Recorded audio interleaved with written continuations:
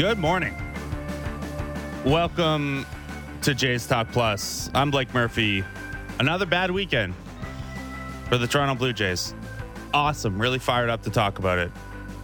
As the Blue Jays continue hurtling toward a record for most irritating season by an otherwise good team in league history, maybe. Certainly in recent history for this team and this franchise. The Blue Jays dropped 2 of 3 to the Cleveland Guardians. They have now dropped 4 of 7 to the Cleveland Guardians over the last couple weeks, in between which the Cleveland Guardians lost a bunch of games to other good teams and bad teams.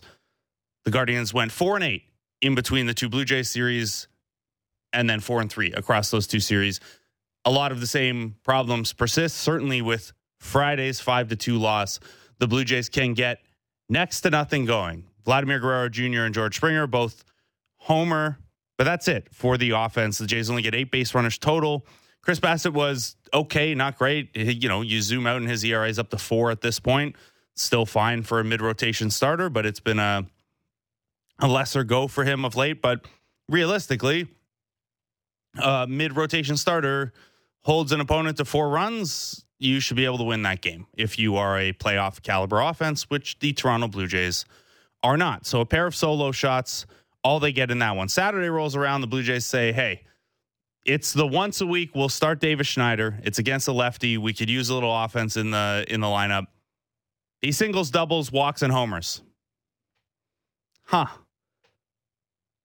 wonder if someone or all of the people watching this team could have brought up over the last couple weeks that you have made roster decisions and transaction decisions based around keeping a bat on the bench that is there. You're allowed to use them. Blue Jays use Davis Schneider. Huge boost offensively. Again, single, double, home run, walk. As part of that, the Jays put together multiple big innings as a team. They win 8-3. Hyunjin Ryu was pretty good around some errors. It's nitpicking. I didn't love pulling him as much as the bases were loaded. Yes, but no hard contact. A couple of errors behind him. He had been monstrously pitch efficient and induced some pretty comical swings with the curveball in that one. Jimmy Garcia comes in, hits a guy to score a run, and then has 3 of the nastiest strikeouts we've seen from Jimmy Garcia all year. Bullpen mostly hangs in there from there, although the Blue Jays lose Eric Swanson in that game. It ends up he hits the IL with thoracic spine inflammation. As bad as that sounds, anytime you are, I think this is just the nature of the back, is like a couple years ago, the Jays would maybe just call this like back soreness or something like that. Getting as specific as thoracic spine inflammation, it sounds bad. Arden Zwelling reporting, though, that it's possible Swanson could be throwing within 10 days, maybe not a super long absence here, depending on how he responds. Obviously, this time of year, any injury, you start wondering about someone's playoff availability, which, A, you have to get there for that to matter, and B, sounds like the Blue Jays have maybe avoided with Swanson here. Another scare in that game is Dalton Varsho kind of caught his leg trying to steal second base, oversliding the bag. He ended up staying in the game. No damage there, although it looked awkward for a moment. So the Jays win 8-3, and you're heading into a rubber match. You think, hey, Friday was really, really bad, but you're up against Noah Syndergaard. He is probably shouldn't be starting in the major leagues anymore. The bats got going a little bit Saturday. Maybe you can put something together, take the series win at least. Instead, Blue Jays lose 10-7 in 11 innings in one of the more frustrating games you can remember. Again, Vlad, Springer, and Schneider all home run, so that those 3 players all had multiple home runs on the weekend. That's your one positive from there. And I know you might look at, if you missed the game, you'd maybe look at the 10 in the score column for the Guardians and hang this one on the pitching staff. If you're doing that, you'd say, hey, this Guardians team hasn't scored 10 runs since they were a fictional team in Major League 2. This is not a team that has much offensive pop at all. And as much as Jose Ramirez had a monster weekend and is an MVP caliber guy, this offense came into this series with Cole Calhoun as by far their best hitter over the last month. That's what we're dealing with here. The way the game played out also, though, should nudge you away from worrying about the pitching side of things. Not that it was terrific, but the Blue Jays had many chances to win this game. Now, on the pitching side, Kikuchi gave up 4 over 6 innings. He got touched up for a home run. It's the first time in a long time we've seen him give one up. But behind him, Genesis Cabrera and Jordan Hicks were fine. Tim Meza got in some trouble. That kind of kept this one closer longer, let the Guardians not only catch up, but pull ahead in the 8th inning, and the Jays would answer back. But along the way, a lot of frustration in this one. 7th inning, Jays put runners on first and second, nobody out. Santiago Espinal lays down a sacrifice bunt to move them to second and third. And while I'm not the world's largest proponent of bunting, you're up 5-4 at that point. You're moving 2 potential insurance runs up 90 feet. You are at a point in the order where, I mean, Brandon Belt's on deck, so you have a confidence level perhaps in his ability to at least put one in the air. So they bunt those guys over, and it's Santiago Espinal at the plate. That's Bo Bichette's spot in the lineup, but he's out at that point, which we'll get to in a second. You lay down the bunt there, fine, whatever. I can get there with it, even though it harms slightly your chances of having a big inning and putting this game completely out of reach. So runners on first and second, nobody out. They sack bunt. They end up getting nothing. 9th inning rolls around. Danny Jansen leads off with a double, and this is where we enter the rare situation where, and people will tweet at you about this on Twitter and not believe you, but the data or analytics, the boogeyman, whatever you actually says, yeah, you know what? Lay that bunt down. Free of context. So what I mean by free of context is if all we know is the Blue Jays score at this rate, the Guardians score at this rate, it's a tie game, it's the bottom of the 9th, there is a runner on second and nobody out. That's all the information we have. The numbers slightly favor bunting there. A successful bunt would improve your win expectancy from 81.1% to 82.7%. So you get a 1.6% bump laying that bunt down. Now, there is a slight ding to Danny Jansen being a slower runner, and you don't have options at this point because 2 of your players have left hurt, and you've used the pinch runner for Davis Schneider in the previous inning to score what was at that point a game-tying run. So you have nobody on the bench you can turn to as a pinch runner. The math gets a slight ding because Danny Jansen is slightly slower. That means your chances of a successful bunt are slightly less. His chances of moving up from third on a wild pitch are slightly less. His chances of scoring on a sac fly are slightly less. The math still kind of tilts in the favor of do it here, even with Danny Jansen being a below average runner. Then you look at, okay, well, Cavan Biggio hasn't been asked to bunt very much in his career, especially recently. And, I got a couple questions or tweets about, well, why don't the Jays have their guys coming up practice bunting more? And the honest answer is because most guys who make the major leagues were the top players on their team on the way up. And yes, organizationally, you could hammer your minor league teams with, even if the guy's hitting third or fourth, if it's a spot that says bunt, we'd like our guys to practice bunting. That's just not, in practicality.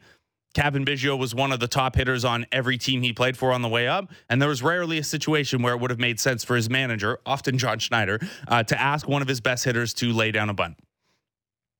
Now, with how Biggio has settled in the major leagues, given what we know about him as, a ball player and a guy who works on everything, etc., maybe you have a little more faith than the numbers say, but he only has 2 sacrifice bunts his entire major league career. In addition to that, Cavan Biggio is a dead pull hitter. So if you're thinking about scenarios where he's allowed to swing, probably the biggest concern is that he strikes out there, you burn an out, and it's not a productive one. But if he puts the ball in play, generally Cavan Biggio hits the ball far enough to advance Jansen or puts it on the ground in a way that the runner on second could still advance to third. There are a couple of different ways. Elliot Friedman is in the studio here. Are you going to join us?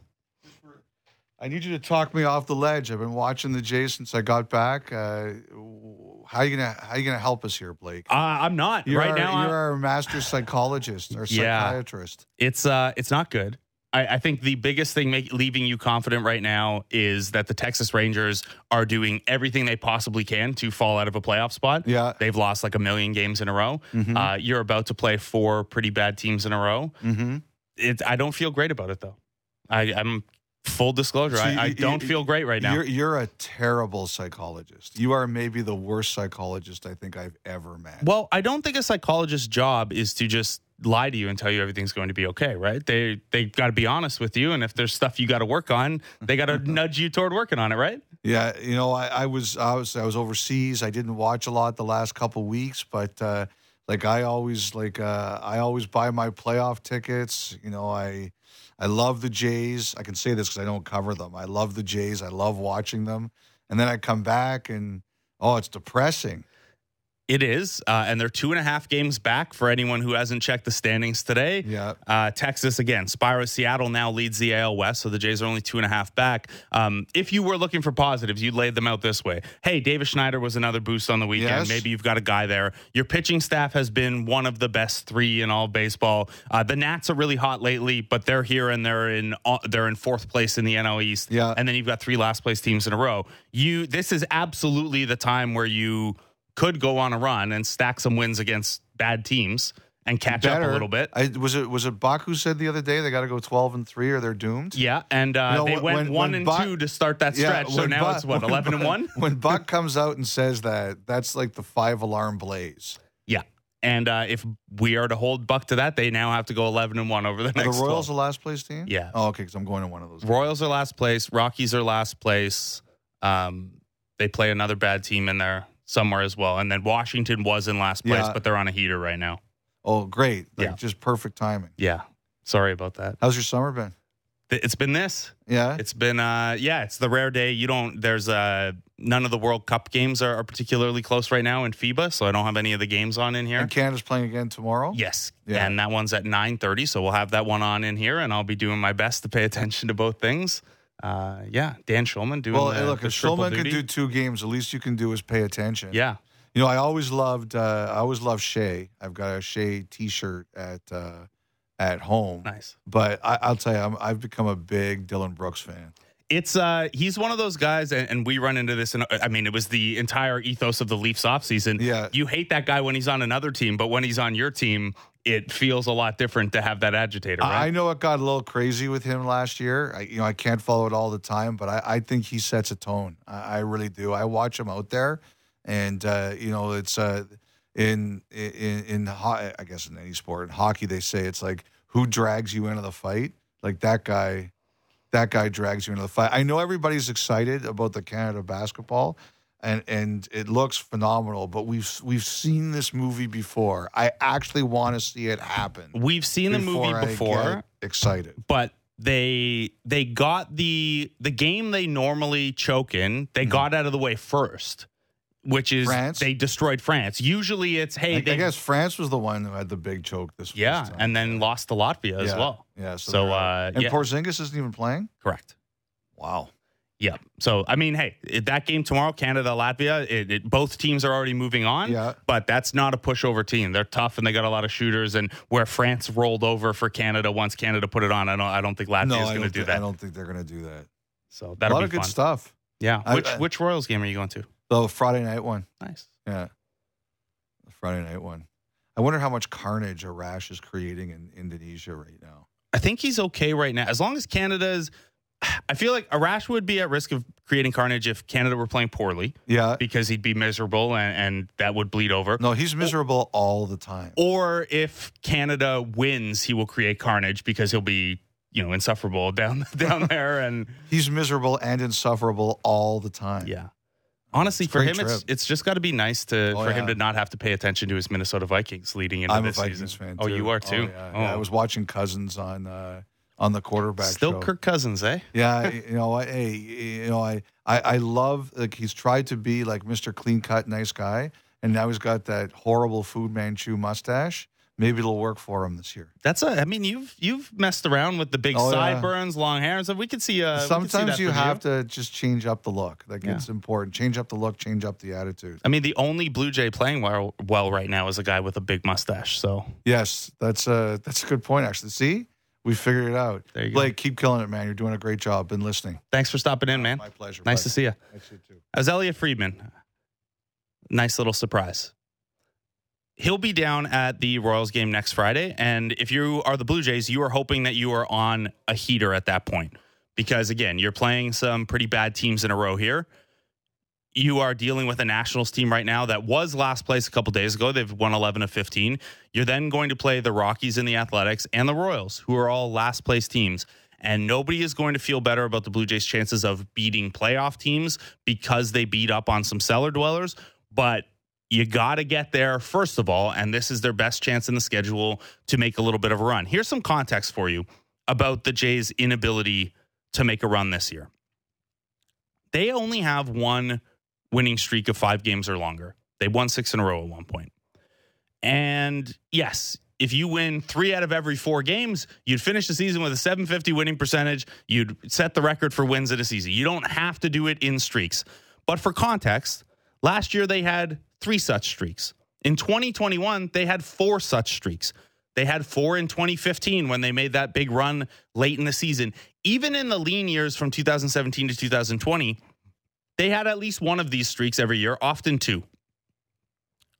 This Blue Jays team has not done what most good teams in Toronto or elsewhere have been able to do, which is rip off a run where you look like the best team in baseball for a week or 2. We haven't seen that from the Blue Jays at all, and it's not everything.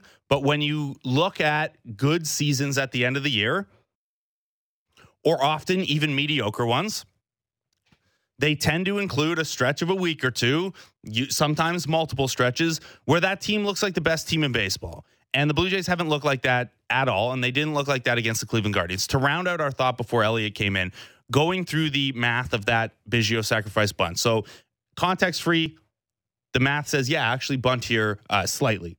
Then you give it a ding because Jansen's a slightly slower base runner. You give it a ding because Cavan Biggio's chances of advancing the runner without a sacrifice bunt are pretty good because he's such a pull hitter and the runner's on second base already. Then you give it back a slight boost because Biggio's a swing and miss guy. Anyway, then you look ahead at Santiago Espinal being up next. He is a contact guy. So again, this is where there's confounding factors. If it were a fast runner on the bases, you'd probably lean more toward, bunt it to third because Espinal's a high contact guy and that guy can go contact play and take off on a ground ball. But Santiago Espinal, even though he's not a super high K guy, is not a productive outs guy generally. I know he had a couple of long fly balls in Saturday's game to productive outs that way. But anyway, the way all of this shakes out is that the math still says slightly to bunt there. I know a lot of people don't like to bunt. I didn't like to call the bunt. I think Biggio is a guy you trust to at least pull the ball. And yeah, we're obviously splitting hairs here. We're talking about 81.1% versus 82.7%. But I got asked a lot about the math. So there is the math. Anyway, rolls around 10th inning.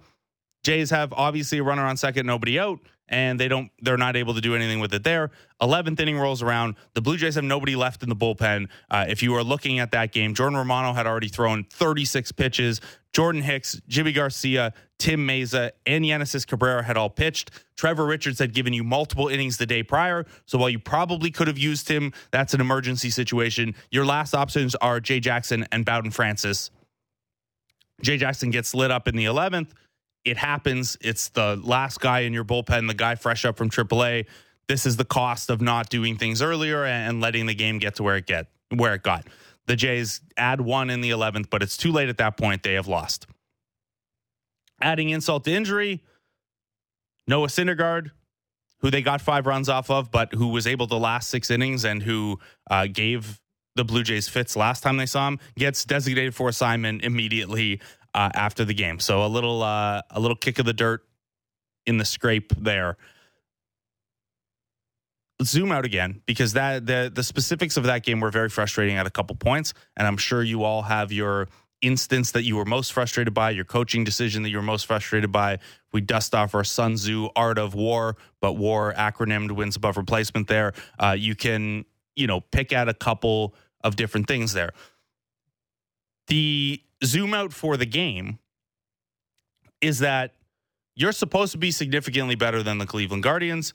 You had multiple chances to win that game on the way, whether it's getting to Noah Syndergaard even earlier and getting into an overworked bullpen over the last 4 days, whether it is executing in the 7th and the 9th when you had big opportunities, whatever the case. each one of these micro decisions we are picking apart, and they're worth picking apart. That's the fun part of baseball, and these situations are going to come up in playoff games.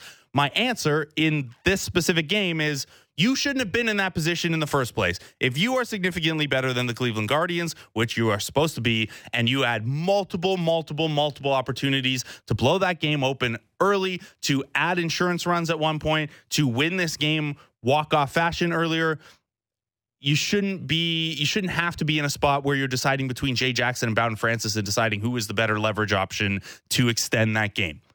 You shouldn't be in a situation where, I mean, look, some of the bench stuff, it wasn't their fault. Bo Bichette and Matt Chapman came out of the game hurt. That forces your hand with bench choices. Alejandro Kirk was the only guy left on the bench, and you're not putting him into bunt. You're not putting him into pinch run. I get it. Even the Davis Schneider pinch run where Kevin Kiermaier pinch ran for him and that run ends up coming across, you can nitpick that one. But at that point in time, the Blue Jays are playing to win that game there. I can at least understand that one. If everyone does their job a little better, you're not getting to those niche spots in the game anyway. And that would be my biggest takeaway is you shouldn't be playing so many tight games with the Cleveland Guardians like this because you're supposed to be much better than them. That's the zoom out at the game level. You zoom out at the series level, you shouldn't have been in a spot where you're trying to just salvage a win of the series because you once again couldn't hit off this team at all on Friday. You zoom out on the season, and you shouldn't be in a place where Buck Martinez is saying, if you win, you have to win 12 of the next 15 or you're toast in the playoff race, because you should have taken care of business at a bunch of different junctures in the season. And that's where the frustration certainly sets in at the team level. I think we've heard John Schneider swear a couple times now, not child friendly, not radio friendly. We can't play those clips, John. Look, there's an obvious frustration with him. There's an obvious frustration with the team. We've heard a couple of the pitchers mention it. None of the guys look particularly happy about how things are going. And this is the cascading effect of, look, all games are equal in the standings at the end, but you do more of your work earlier. You don't have to deal with an entire September ahead here where everything feels urgent and everything feels must win. And mathematically, that's not the case yet, but it's starting to feel that way. The Blue Jays entered Friday's play with a 59.8% chance of making the playoffs based on Fangraphs playoff odds. Those are not everything, but to highlight how bad a weekend this was, they dropped from 59.8% to 48.5%. So you have dipped below the 50% mark, and now in terms of the likelihood that you'll make the playoffs. And why that is the case is because the teams around you, with the exception of Texas, kept winning. You look at the American League standings, the Baltimore Orioles are 10.5 games ahead of the Blue Jays, so put that one completely out of your mind at this point. The Tampa Bay Rays are 6 games up for the number 1 wildcard spot. And Seattle, the hottest team in baseball for the last little bit, the team that was on your tail, have actually done so well that they've jumped Houston and Texas in the division, and it's now Houston and Texas you're fighting with. And maybe it makes you feel a little bit good that Texas has been so irredeemably bad for these last couple weeks.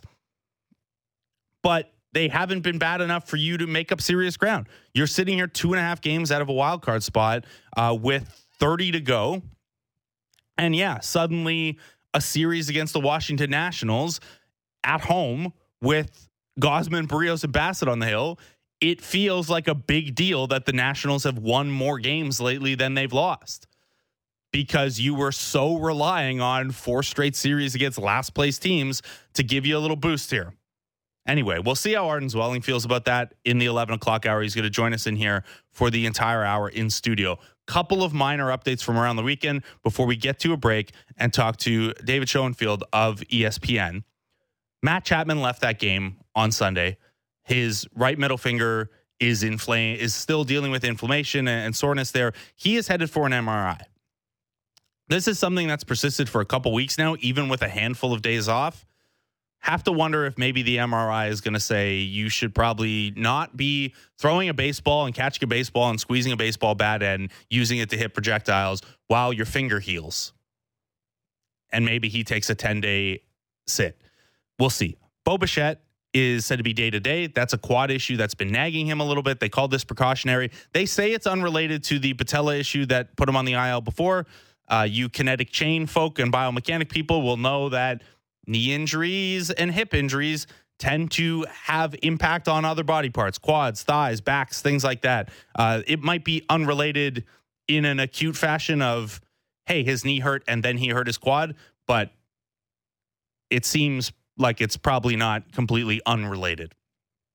If you're looking at who might come up for one of those guys, Addison Barger and Elvis Martinez remain at AAA. Ernie Clement can fill in all around the diamond. Maybe you move Whit Merrifield back to the infield. Nathan Lucas comes up. Spencer Horwitz had an 8-hit weekend for Buffalo.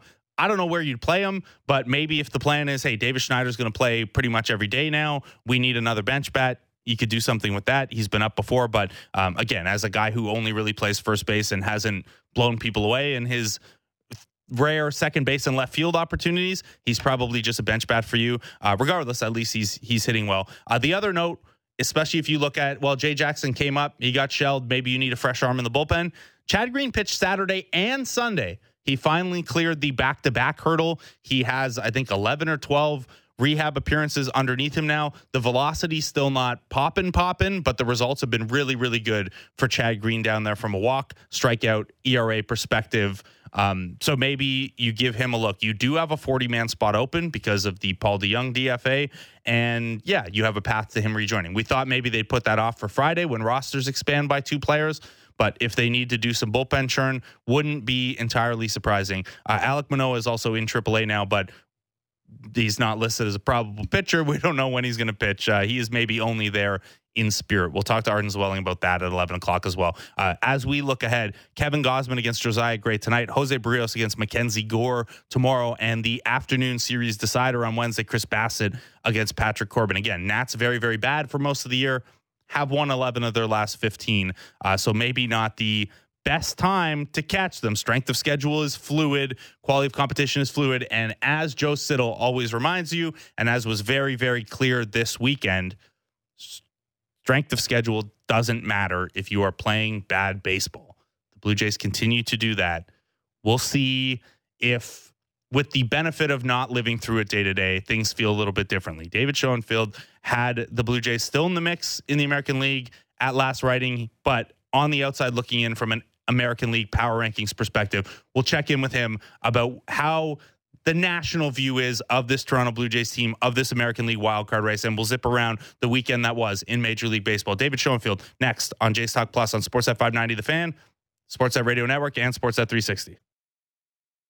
Discussing the biggest stories that matter to Toronto sports fans. The Fan Morning Show with Ailish Forfar and Justin Cuthbert. Subscribe and download the show on Apple, Spotify, or wherever you get your podcasts.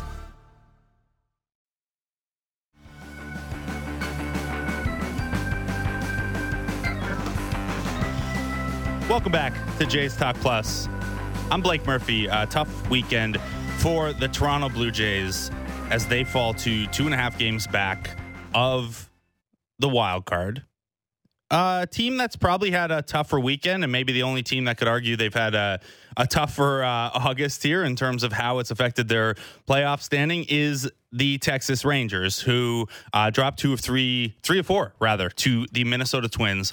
Dropped a whole lot of games lately. I just tried to count on the schedule. They're going through it here. They have lost 9 of their last 10. They've fallen out of the division. They're now probably the team that the Toronto Blue Jays are targeting most in the American League wildcard race. If you were looking at ESPN last week and you're reading senior MLB writer David Schoenfield, you would have seen a list of what every would-be or potential contender needs to be doing over this stretch run, and neither the Texas Rangers nor the Toronto Blue Jays are doing that. David Schoenfield joins us now. Good morning. How are you, man?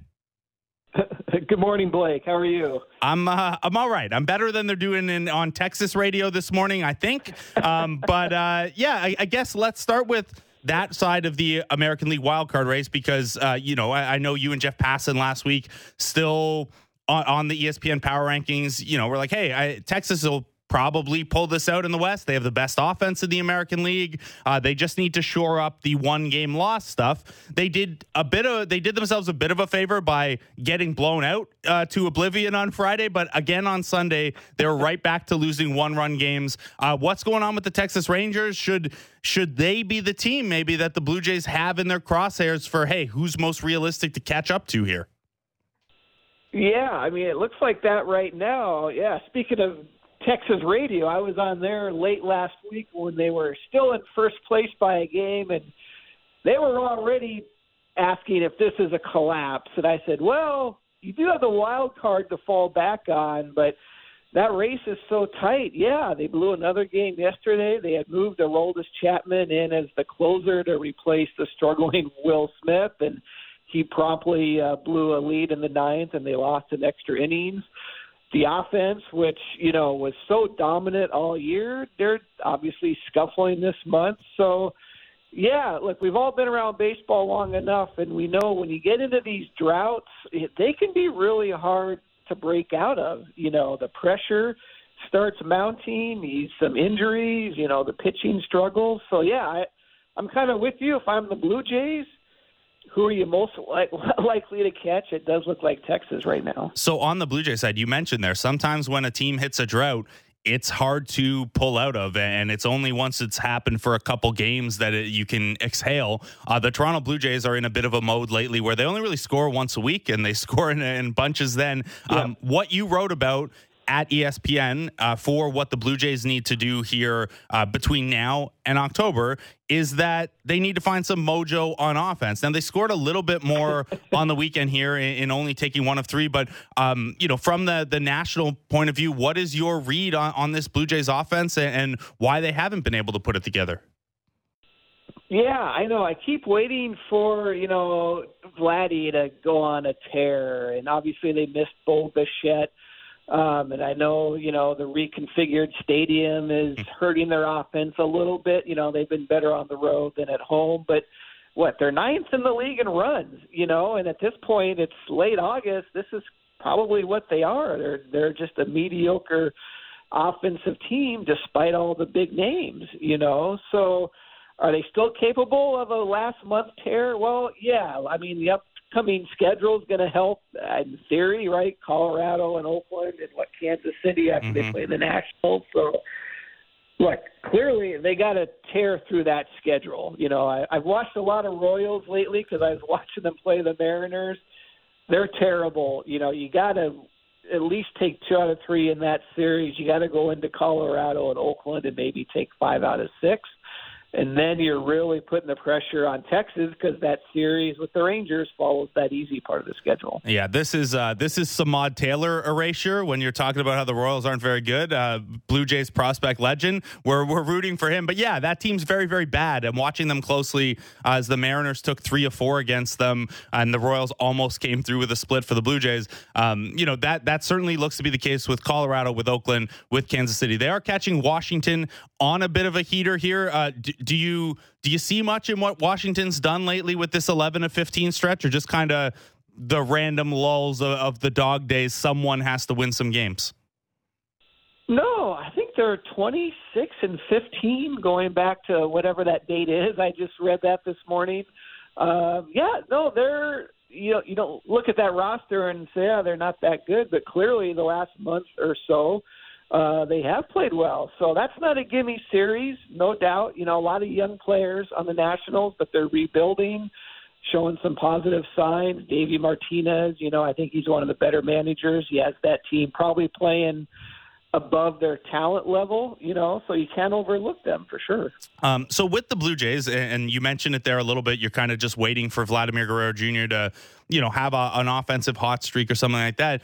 You wrote back in spring training, you did this piece for ESPN about the most intriguing player for 2023 on each team. And Vladimir Guerrero Jr. was your choice for the Blue Jays, not because, you picked the best player because they are always fascinating, but because he had this up and down stretch heading into this season where, he on the come up, he flashed some stuff. He looked pretty good, had the huge first half of 2021 and then cooled off a little bit in 2022. He has had even a lesser season here than he had last year. You were unsure of who the real Vladimir Guerrero Jr. was heading into this year. Does this make you more confused as to who the real version of him is? Or is this, a convincing data point that he's a good, not great, maybe player?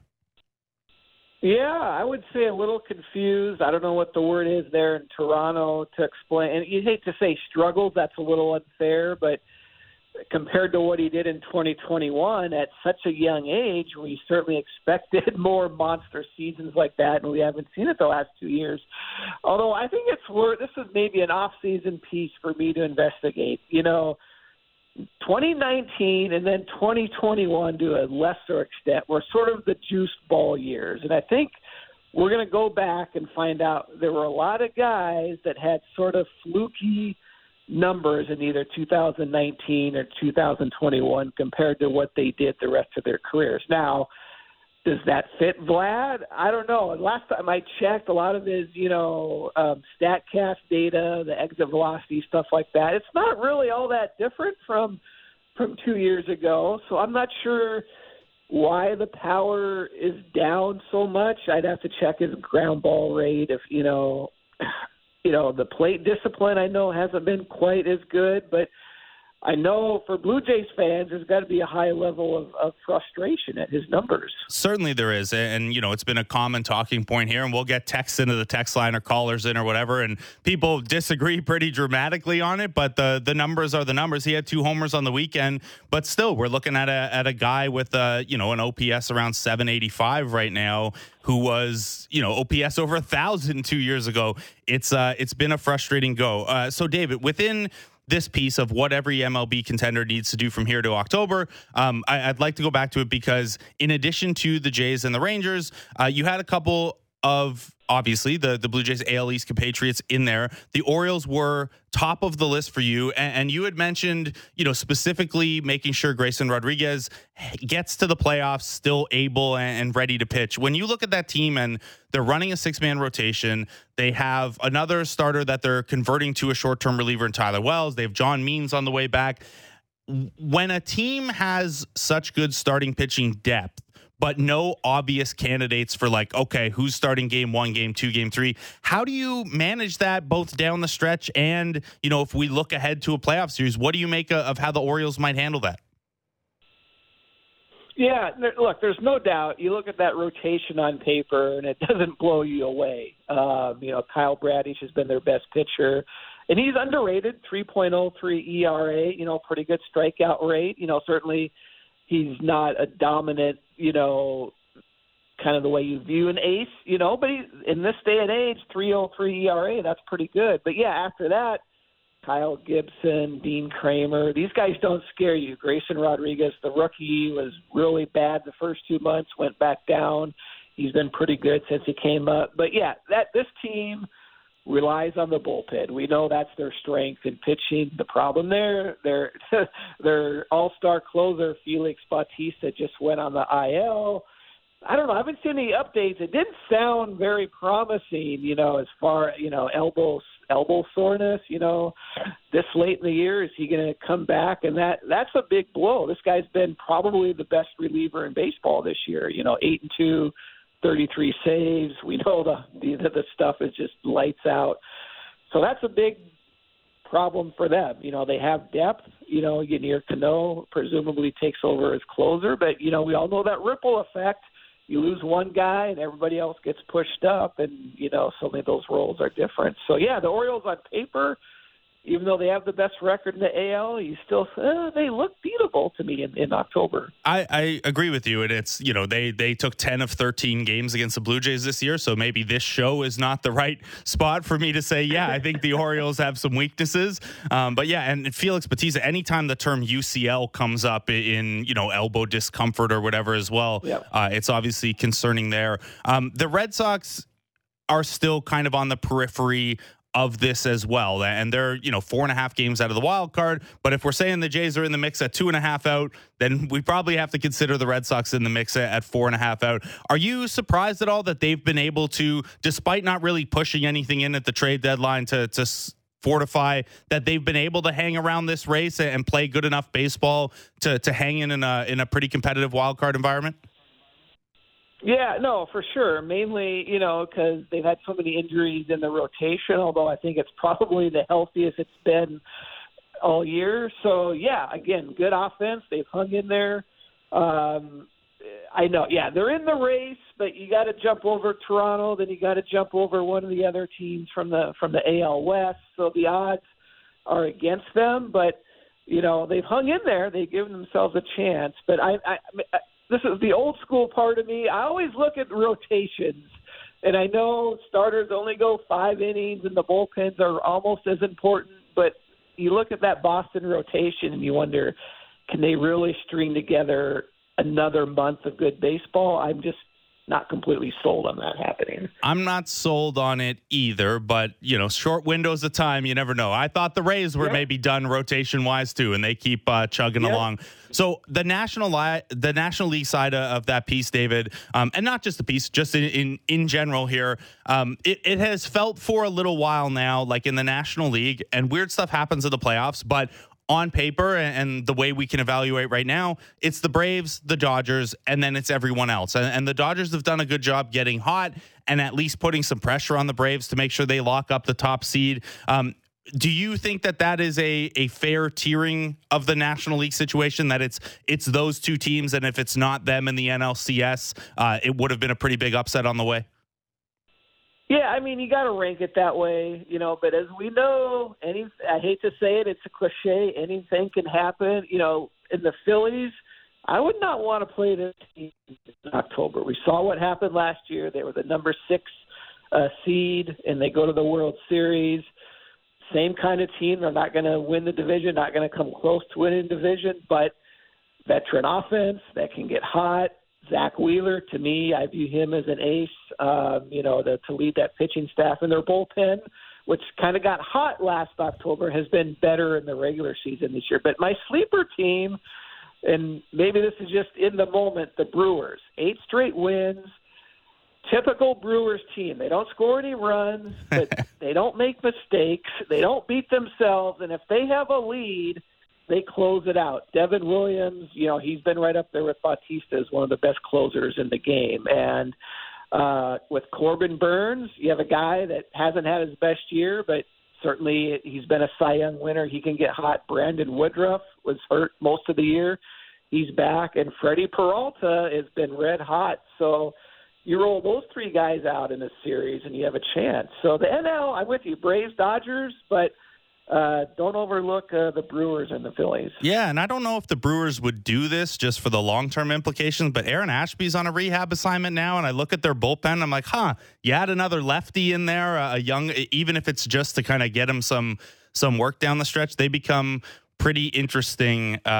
Some struggles hitting the ball at times. Our old pal Rowdy Tellez, no longer an everyday guy as those numbers came down to earth, but it's a fascinating one there. So at the top of this National League, if we're looking Braves and Dodgers, something interesting has happened over the last couple days. And David, I know that you guys at ESPN kind of did your 2/3 of the way there.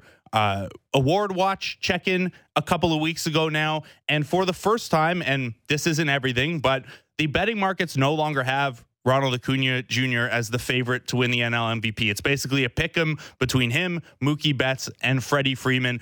What do you make of that race? And obviously, standings-wise, both of those teams are pretty locked in. They're going to be fine. If you had a vote, or if you do have a vote, how much comes down to who has the kind of best September here for their respective top team?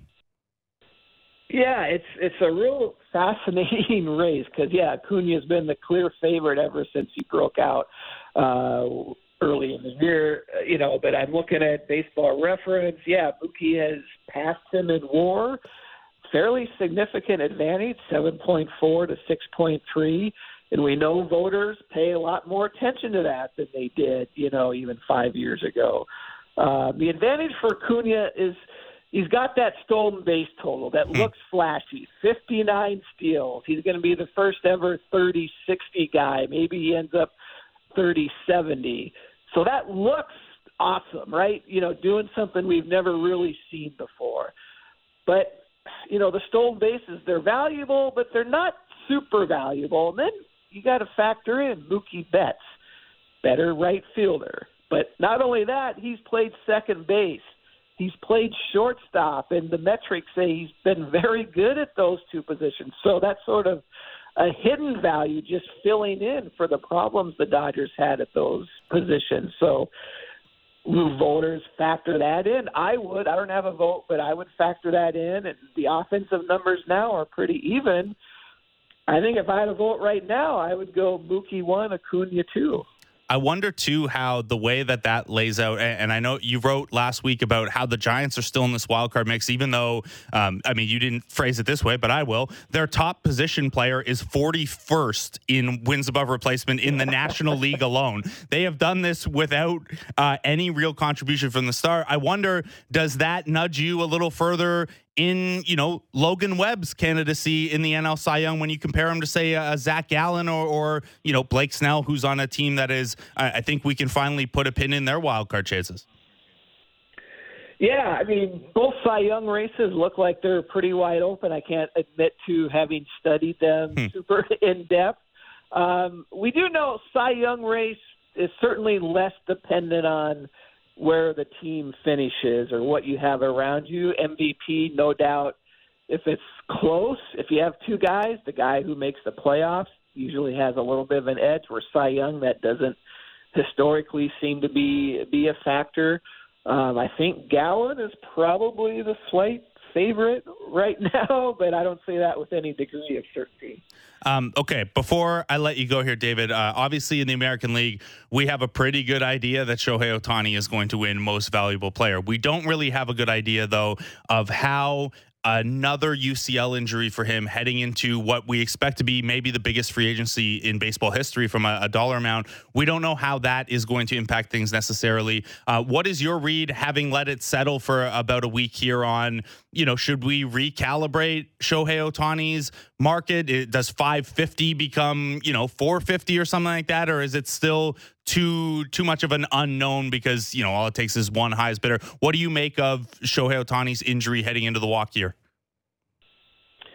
Yeah, I think it's really, really hard to know. First, obviously, we got to see what happens. Will he have surgery? Will he just try to rehab and, come back next year? We don't know. So if he has the surgery, obviously that will affect his value. You're going to lose 1 year of pitching, and then, he's got to come back from a second Tommy John surgery.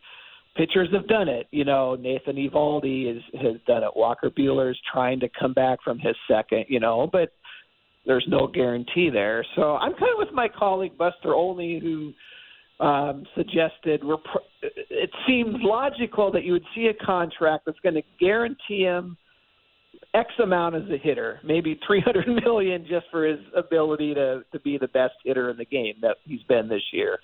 And then pitching, that side of the deal will be heavily weighted towards incentives. Games started, innings pitched, that kind of thing. So maybe he could still get up to a $500 million contract if he stays healthy.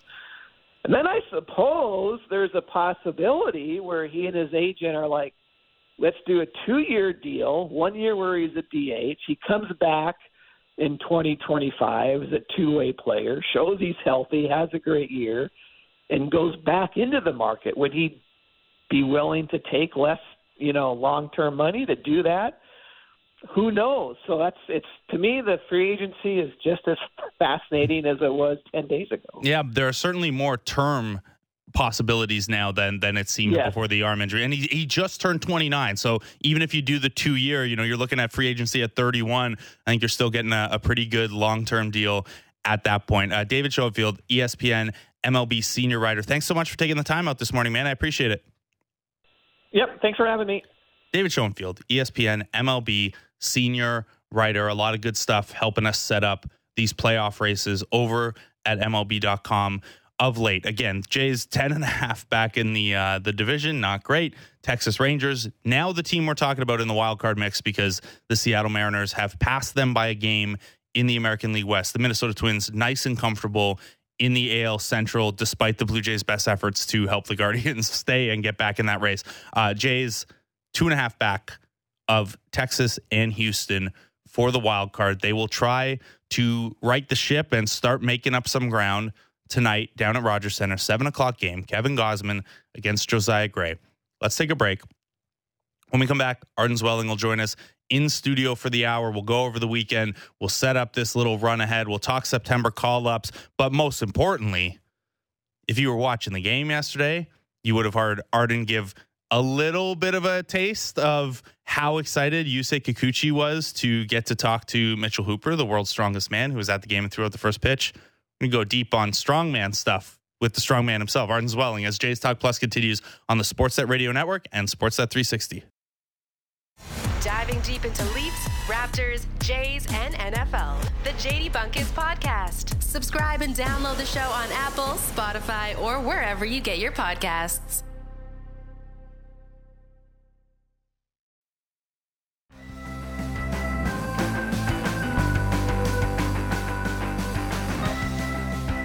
Welcome back to Jays Talk Plus. I'm Blake Murphy. Joining me in studio, Arden Zwelling of Sportsnet, of sportsnet.ca. Arden, a frustrating weekend results-wise, but not a weekend light on entertainment around the Blue Jays, not light on things to talk about, not light on celebrity sightings down at Rogers Center. The definition of celebrity, maybe a little different person by person. But yeah, how you doing? How's the weekend? Good. Yeah, that would be like, if I could name a wrestler, I would name them. And I'd be like, that would be like if you ran into your favorite wrestler. Yeah, I mean, I was talking to Jay Jackson on the show about wrestling the other day because when he played in Japan, he was like friends with a bunch of the wrestlers. There you go. But yeah, it was like if you ran into some like esoteric Japanese wrestler at work. Kazuchika Okada was at a Blue Jays game earlier in the year. I just didn't run into him personally. And yeah, I mean, there are certainly some people who, as this started, probably thought I was going to talk about Kevin from The Office being at the game yesterday, but we're not, of course. We're talking about Mitchell Hooper, the world's strongest man, throwing out a first pitch and palling around. Do you pick his brain for some tips or what? I didn't go that far. I just kind of told him that, hey, I'm a really big fan. Nice. And it's been really cool following your career. For people who don't know, like he's from Barrie, Ontario. And he's had a bunch of different kind of lives athletically. Like he was a golfer for a while, played university football. He was a marathoner for a while, came to powerlifting and strongman really late in his kind of athletic career. I think he's 27 now, and which is just wild even as it is. But and so he comes to this late, shows up on the strongman scene, and is like just dominating. It's unbelievable. Like he won the world's strongest man this year, second at the Shaw Classic to Brian Shaw, who the competition is literally named after. And Brian Shaw is like probably the best strongman of all time, certainly the most accomplished. So like and that was his retirement competition as well. So he was winning that no matter what. Right. So Hooper probably had to just like, oh, I can't lift it. This last deadlift, I can't do it. The legend wins in his retirement competition. Well, and Mitch like tears his hamstring on day one. Ugh. He tore his hamstring on day one, and like on day two, you still got to do a bunch of explosive stuff with your lower half. So like he showed me his hammy at Rogers Center. It does not look good. Ooh. He's training around it right now because like Rogue Invitationals are coming up, like the strongman season continues. But yeah, he's got this great streak of podiuming in strongman. Yeah, he only ended up on the scene like 2 years ago. It's like Damian Warner in decathlon, like just kind of showed up, and all of a sudden it was like, whoa, you are dominating. It's pretty fascinating. So the idea of going marathoner to strongman is fascinating, like body wise. The idea of a guy that huge trying to golf is funny. He coached, he was part of the coaching staff for the KW Titans of the one of the smaller Canadian basketball leagues too. So he's got a little bit of everything, and that's cool. He's an exercise kinesiologist. Like he has a master's in that. I mean, he has a really impressive academic resume as well. Just an impressive dude all around. Yeah, that's you were impressed. For anyone who doesn't know, by the way, he was the first Canadian to win the World's Strongest Man final, and he's only the fourth person to double that with the Arnold Classic in the same year. So pretty accomplished already for a guy just getting into this stuff. You were not the only one excited about it. Yusei Kikuchi was pretty fired up about meeting Mitch Hooper. I had to wait for Yusei to finish talking to him before I could introduce myself. And Yusei was picking his brain for like 20, 25 minutes because Yusei's into this stuff too. Oh, yeah. I know that Kikuchi's like, I mean, you can see the arms when he's walking around. You've told us about the 300 pitch bullpen sessions. I'm sure he's very into it, but like the 20, 25 minutes of pick and break, Kikuchi's going to come back Jimmy Garcia size next year. Kikuchi wants Mitch Hooper to train him in the offseason. Wow. Like, that's why. Like, they were exchanging numbers. Like, he wants Hooper to help him out because Kikuchi's at, like, a plateau with his deadlift at 550. Okay. He really wants to get to 600, and he wants to do it this offseason. It's been a goal for a number of offseasons that he hasn't been able to get there. So he's hoping Mitch Hooper can coach him through. And when you get up to weights like that, I mean, the technique and the breathing, like a lot of little minute things that go into it can help you unlock some things. So I do think that Mitch Huber, who has pulled like over 1,000 pounds in competition, could likely help Yusei Kikuchi with that. But yeah, he's like really into it. And like I bonded with Yusei Kikuchi over it because like you don't run into too many people who are into strength sports. So Yusei and I actually had like a really great conversation about it. And then obviously I told the story on the broadcast, which is wicked as well. Yeah, and I mean, I'm already thinking ahead to, if Kikuchi gets to do this, that's a ready-made, that is the Arden Zwelling story of Arden Zwelling off-season or spring training stories of like I know I'm picturing a scenario where you weasel your way into some of these workouts and you're there as well and telling the fly on the wall story. And then off to the side, you're like, also I deadlifted 500, no big deal, while Kikuchi was doing 600. I'd love to go train with Yusei in Arizona. I'd love to see his like backyard mound setup that he has. You were telling me about this, and he has to rotate, like he can't have a catcher catch 300 pitches and they need the facility space. So he had to build his own. The workout facility was like, you can't do these bullpens here anymore. You say they take 2 hours. We got other guys. So he built a mound in his backyard so he could do it at home. So yeah, I want to see his training set up. I want to train with him. Yeah, I will certainly be following up next spring on whether or not he got the pull that he's looking for. So there is obviously there's a fun element of this because it's something you're passionate about and Yusei's passionate about, and it's cool to hear about this guy from Midhurst becoming the world's strongest man. But there's also a very real, hey, every Major League Baseball team has strength and conditioning coaches. This guy is a kinesiologist or whatever the specifics of his master's degree are. And there are obviously things that translate from what you're able to do in the gym from a weightlifting perspective to what you're able to do on the field from a baseball perspective. And I use this as a transition point because there were a couple interesting lower body related things from the Blue Jays this weekend. I want to start with the Alek Manoah one because, look, there's a lot of weirdness around that situation. We don't know what day he's going to start yet, but apparently he's down in Buffalo now. But one of the things that has come up is that, there's maybe a little bit of a strength imbalance between his legs, and he thought his back was sore, or not thought, if his back was sore, his back was sore, but there's something in the kinetic chain there and the imbalance muscular wise or strength wise that is maybe at the root of it. Now, that's not something we can diagnose, but how much do you figure that will be a big focus of his offseason if you're in his shoes? Yeah, I think strength and conditioning will definitely be a big focus of his offseason, as it would be in any offseason. And like he was dealing with, some quad issues, like a bit of an imbalance between his quads and also with a back issue as well. And that's part of what like the last 2 weeks were for him, was just getting to the bottom of that and having testing done. And that's, that includes not only imaging, but like strength testing and kind of like repeating explosive movements and things like that. And just figuring out if there's anything structurally awry.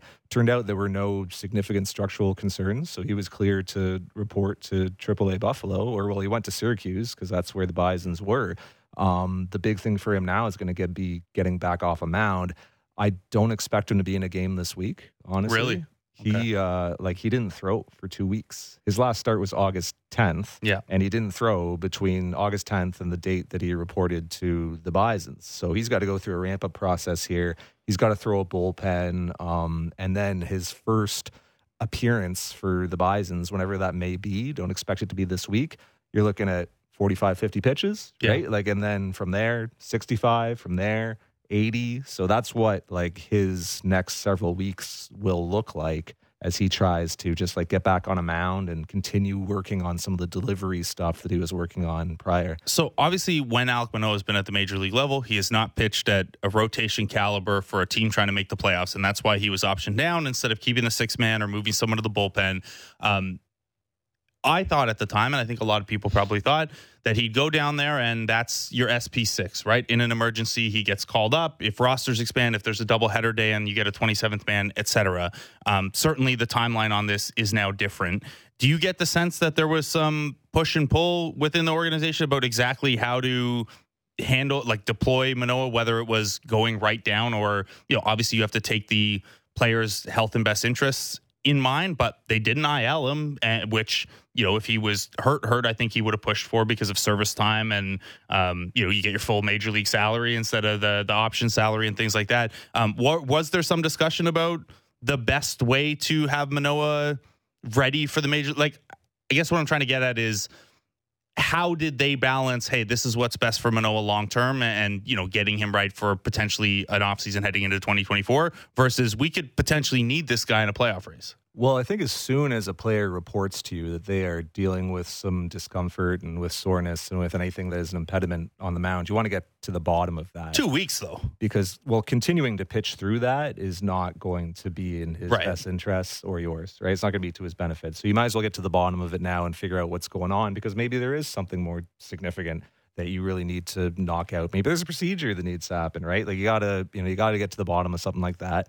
And now that they have, he just resumes trying to get to a point where he can be depth for this team. The Blue Jays want to have Alek Manoah as a depth option because, perhaps you've noticed, not a ton of depth options on the starting pitching side, and bad things happen to starting pitchers. How dare you? Wes Parsons has been lighting it up for AAA Buffalo. I won't stand for it. But no, you're right. The likeliest scenario is probably Bowden Francis bulks a game and you call up an extra reliever if you have a need for that. Like right now, your number 6 is Bowden Francis. Yeah. And like by merit as well. Even like if Alek Manoah honestly was healthy and available, I think Bowden Francis by merit would be your number 6 as well. Because look, he throws strikes, commands the zone, doesn't walk anybody, velocity's there. 5 walks in 27 innings heading into this weekend or something like that? Velocity's consistent, composed on the mound, controls the game well. I mean, routines, habits, all that stuff is all solid. And he's done it at the big league level. Really good breaking ball, can turn a lineup over twice. You can stretch him out. So Bowden Francis is your number 6. Right now, your number 7 is like Trevor Richards for 3 innings and bullpen it the rest of the way. Unless we want to talk about like adding Zach Thompson to the 40 again. So didn't they trade him? Zach Thompson? Oh no, maybe there were all those rumors that he was going to get dealt. There was a lot around the trade deadline. Yeah. So and Zach Thompson's had a fine year with AAA Buffalo. Any team could have had him when he was DFA'd and removed from the 40 man, and no team wanted him. I mean, that would be like, that's the level of depth we're talking about right now. That's why the Blue Jays are trying to get Alek Manoah back up and throwing again. But Mitch White's had 2 good starts in a row. You know what? You ready to believe? Oh man, I forgot Mitch White. He's one earned over 3 and 2 earned over 4. This is the level of depth we're talking about. This is why the Blue Jays wanted Alek Manoah to be available, and why option 1A by a long shot would be, hey, move Bowden Francis into the rotation because you have way more relief pitching options than you have starting options. That took a hit a little bit. We'll stay on kind of the injury stuff here. Erik Swanson hit the IL. I think people see, first of all, him come out of a game, which, given the workload he's had this year, is unusual for him. He's kind of been a workhorse for them. And then they see the term thoracic spine inflammation. That sounds worse than, hey, his back's a little sore. But what did you make of that? I think I saw you tweet that it's possible he could be throwing again within 10 days. That's honestly the expectation, is that he'll be thrown within 10 days and like out for a rehab appearance within 13 and off the IL. So miss the minimum. On the minimum. It's like something that he's been carrying for a little bit. Obviously, like it was really barking in that outing that we saw him come out of. It's the sort of deal. It was compared to me, sort of like the Trevor Richards issue earlier this month, where it was he probably needs about 5 to 7 days off. We could carry him and go short in our bullpen, but is that really putting ourselves in the best possible position? We're still far enough away from the finish line that we can withstand the 15 days without, and buy him an extra maybe 3-4 days that he would have been trying to pitch through otherwise. Similar to when Jordan Romano had his back issue for the second time, it was, he probably needs 5 to 7 days realistically. And it's just right in the middle of that, it's a 15-day. 17 and 17 stretch and all that. Yeah. Or you don't put him on. So like instead of trying to kind of, carry him and go short, they decided, all right, put him on the IL. But Erik Swanson, I expect to be back with the Blue Jays within 15 days. I expect back on a mound within 10. Nice. So Jay Jackson got the call. Now, there are a couple of guys in Jackson and Bowden Francis and Genesis Cabrera who still have options here. A couple guys at AAA they could call on if they need. I think they'd like Nate Pearson to get some regularity down with AAA rather than the up and down and stuff there. They'll also get an extra arm on Friday when rosters expand. Chad Green pitched both Saturday and, I can't remember if it was Saturday and Sunday or Friday and Saturday, but he pitched back-to-back on the weekend. And all good. Results continue to be great. He had that one game where he hung a slider to Brett Beatty, and that's it over like 11 or 12 rehab appearances now. we talked about last week, what makes the most sense is you just wait for Friday at this point. Possible as a means of freshening up the bullpen after this weekend that we see him even sooner than that? It's possible. It kind of depends how the next few days go. Yeah. Like the optimal way is September 1st. Because right now, if you option Jay Jackson, you can only bring him back without an injury. Like you got to wait 10, 15 days, is it? Right? I think it's the 15th, but I'm not sure if that is loosened for September 1st. No, I asked on the weekend. It doesn't reset with September 1st. So he'd have to stay on option for 15 So it'd be, days. you'd then have to, bring up Nate Pearson or whoever on instead. And Chad Green is not pitching today because I believe the back-to-back was Saturday, Sunday. Okay. So he's not pitching today no matter what. So really you are just checking in with him, seeing how he's feeling. And then you've got an off day Thursday, so you can save the bullpen a little bit there anyway. You could probably string this out till September 1st. That extra pitcher spot that opens up on September 1st, that's Chad Green's. The extra 40-man I don't think that's spot, any question at this point. Yeah, that's open. That's Chad Green's. The extra position player spot, that's Nathan Lucas's spot.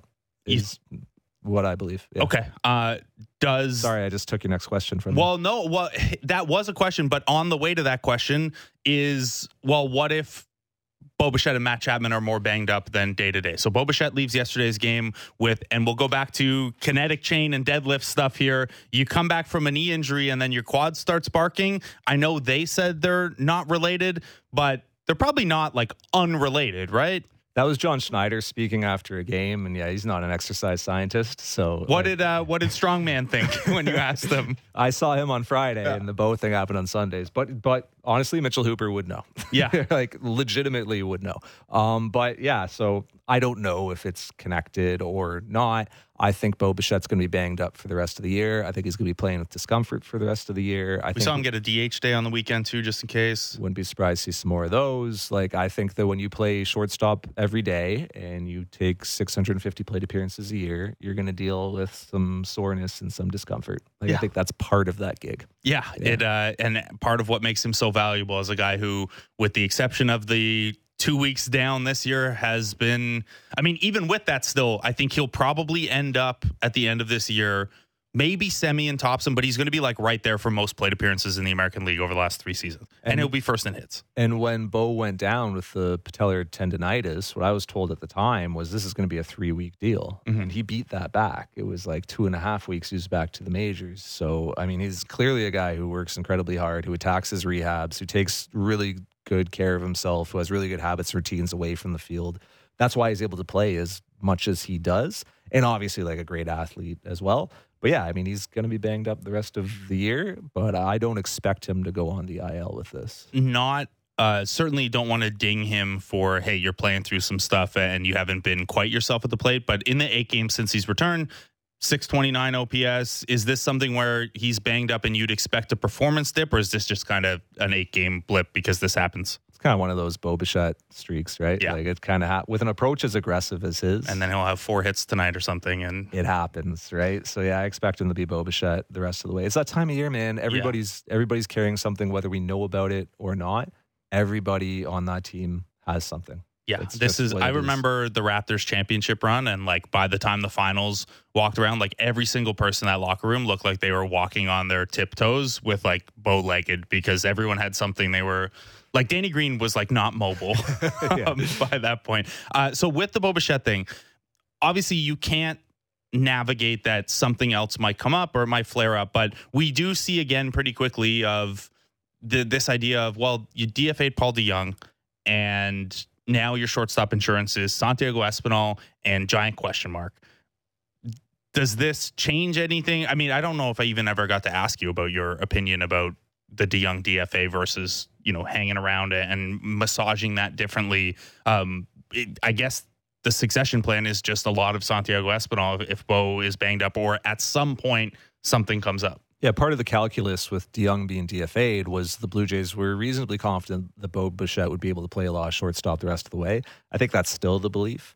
Part of it as well is you are just more invested in a Santiago Espinal and a Davis Schneider beyond this season. Mm-hmm. So it would have been like a pretty tough look to option one of those guys when Paul DeJong was 2 for $1 million. Right? 3 for 44, I think was the exact number. It's burned into my head. So like that, I don't know how that would have played in your room. And I think that when you're talking about like bench guys, edge of the roster guys, I think that that's where the calculus centers of like, all right, let's do the right thing for our culture and for our team. By the way, anyone who's still mad about the Paul DeJong thing, because he obviously homered in his debut with the Giants, he's 0 for 12 since and has a 37 WRC plus there. So he's not lit the world afire. The acquisition cost for Paul DeJong at the trade deadline kind of told you everything you needed to know when it's a double-A relief prospect. Like relief prospect, kind of an oxymoron, right? And this is an overage guy at double-A, like doesn't have, stuff that blows you away metrically. And, by the way, also the Cardinals sent you money and covered the options. Yes. They're the option buyouts, excuse me. So that kind of told you everything you need to know about, where the value was at. Yeah. And I mean, even if a guy like Swanson hits, right? Like say he hits next year and he's a piece in a major league bullpen, that versus backfilling a shortstop spot.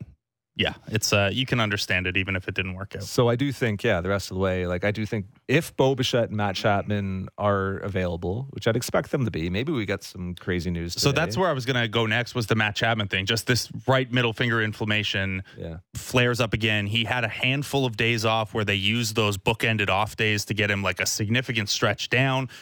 If something is lingering in your middle finger, you could probably play through it, but it's not going to heal. Like that's his throwing finger. That is a finger you use on the baseball bat, and there's a lot that's a lot of pressure on your hands. And also I don't know if there's causation with the correlation, but he also just hasn't been playing very well around what has been happening here. Do you get the impression that's more serious than the Bo quad thing?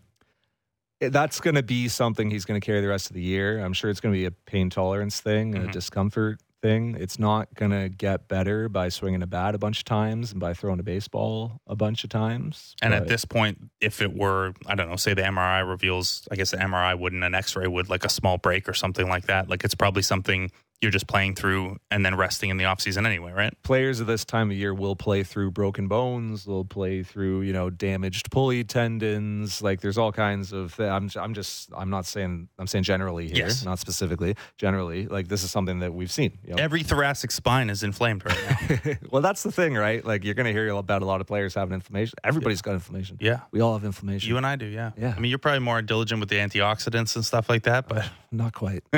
So there's all kinds of little contraptions they can give him to make the bat more comfortable, right? Like to create similar to we saw Vlad's finger taped up. Yeah. When he came out of that game or whatever, we kind of got to look at it at first base, and he could have kind of like a little ring he can put on his finger that'll create a bit of leverage between the bat if he's having trouble gripping it, so he just doesn't have to grip as much. Like it's going to be a thing for the rest of the year. But like my point was, provided that Bo Bichette and Matt Chapman are available the rest of the way, I don't get the sense we're going to see an Aurelvis Martinez or an Addison Barger this year, which is where I'm sure this is going. I don't get that sense. I think Nathan Lucas is the extra position player who comes up in September, and I think that Barger and Martinez continue to get regular reps in AAA. My 1B follow-up to that is chance it's Ernie Clement instead of Nathan Lucas for the extra infield versatility, or do they have enough with the option to just bump Witt back to the infield? If Bo Bichette's playing availability changed, you could look at that. I would say right now it's Nathan Lucas. The Blue Jays really value like what he does from a plate approach standpoint, the discipline, you don't play him regularly and he still steps in and gives you a great plate appearance. That was huge the other week. Right? Defensively. I mean, we saw this weekend too how nice it would have been to have an extra pinch running option on the bench. Runs well, like solid character guy. So he makes sense. But I mean, is Ernie on the 40? I think question so. Mark. So if he is, then yeah, you could look at that. But I think, again, that's somebody who you just keep playing regularly at AAA. If it comes that you need him in September, great. But I think Nathan Lucas will be the guy in September 1. Yeah, and we know that role is not, whoever it is not going to play much, period. Yeah. We've already seen this team struggle to, find enough playing time for Davis Schneider, who played a couple days in a row here. I know we'll take a break after this question, but with Davis Schneider's playing time moving forward a little bit, Whit Merrifield's cooled off a little bit. Kevin Biggio, I mean, you still plug him in there, but he's cooled a little bit. Espinal obviously has more defensive utility, but the bat hasn't really come around. Do you see this team trying to, and they did this, to be fair to them, after the Red Sox series, he did play the entire Guardians series. He was 0 for, but had 4 walks in that series. And then the playing time kind of went away, even with the homer on the Saturday against Cincinnati. Do you see that being a priority for this next little bit, to make sure his bat's in the lineup, even if it means someone you don't want to give as many off days to is subbing out? Yeah, he's played his way back in, certainly. I haven't looked at the probables for Washington, if there's a lefty in there. Yes, on Tuesday, Mackenzie Gore. Right. And so tonight it is... Josiah Gray. Right, so it's a righty tonight. That'll be interesting to see, right? Because if you have Davis Schneider in, he's your second baseman, your DH, or your left fielder. Yeah. Patrick Corbin on Wednesday is also a lefty. Okay. So you could potentially sit him today and play him consecutive lefties. I could see that. I could see him sitting today and playing the next 2. He's certainly playing his way into more playing time, as you said. But also, as you said, he did that at Fenway, and then he was like 1 for 14 with some walks. Yeah. But also with a ton of swing and miss. Yeah. So actually, I did want. So I know you did this on the broadcast. Yeah. You had the heat maps of where pitchers have been attacking him with fastballs. He did some damage against fastballs this weekend. Have you gotten a chance to talk to him or any of the hitting coaches about? Obviously, it is a focus if you strike out on high velocity a number of times, but how does he approach working on that? Like, how does a guy get the reps in on pitch types like that? I absolutely have done that work, and tell me if I'm killing your break by going too deep into we're it. Flexible here.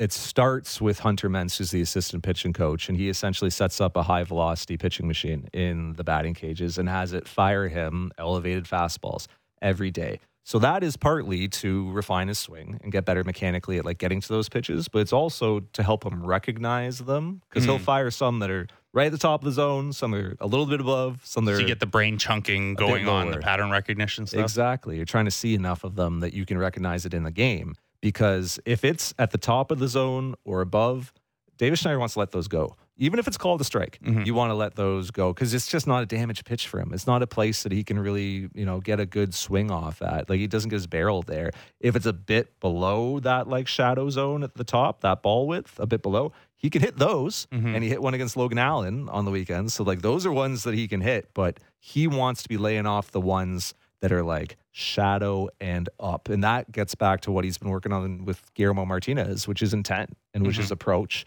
And which is how to like get through this. It's so remarkable how thorough the scouting is these days, that as soon as Davis Schneider got to the big leagues, that's where everyone was attacking him. Like teams knew that just based off what he's done in the minors. Like, that's how thorough the detail of scouting is. This guy who was a non-prospect, who's completely off the radar, teams knew right away. Yeah. And this is, we have the StatCast and more importantly, video for everything.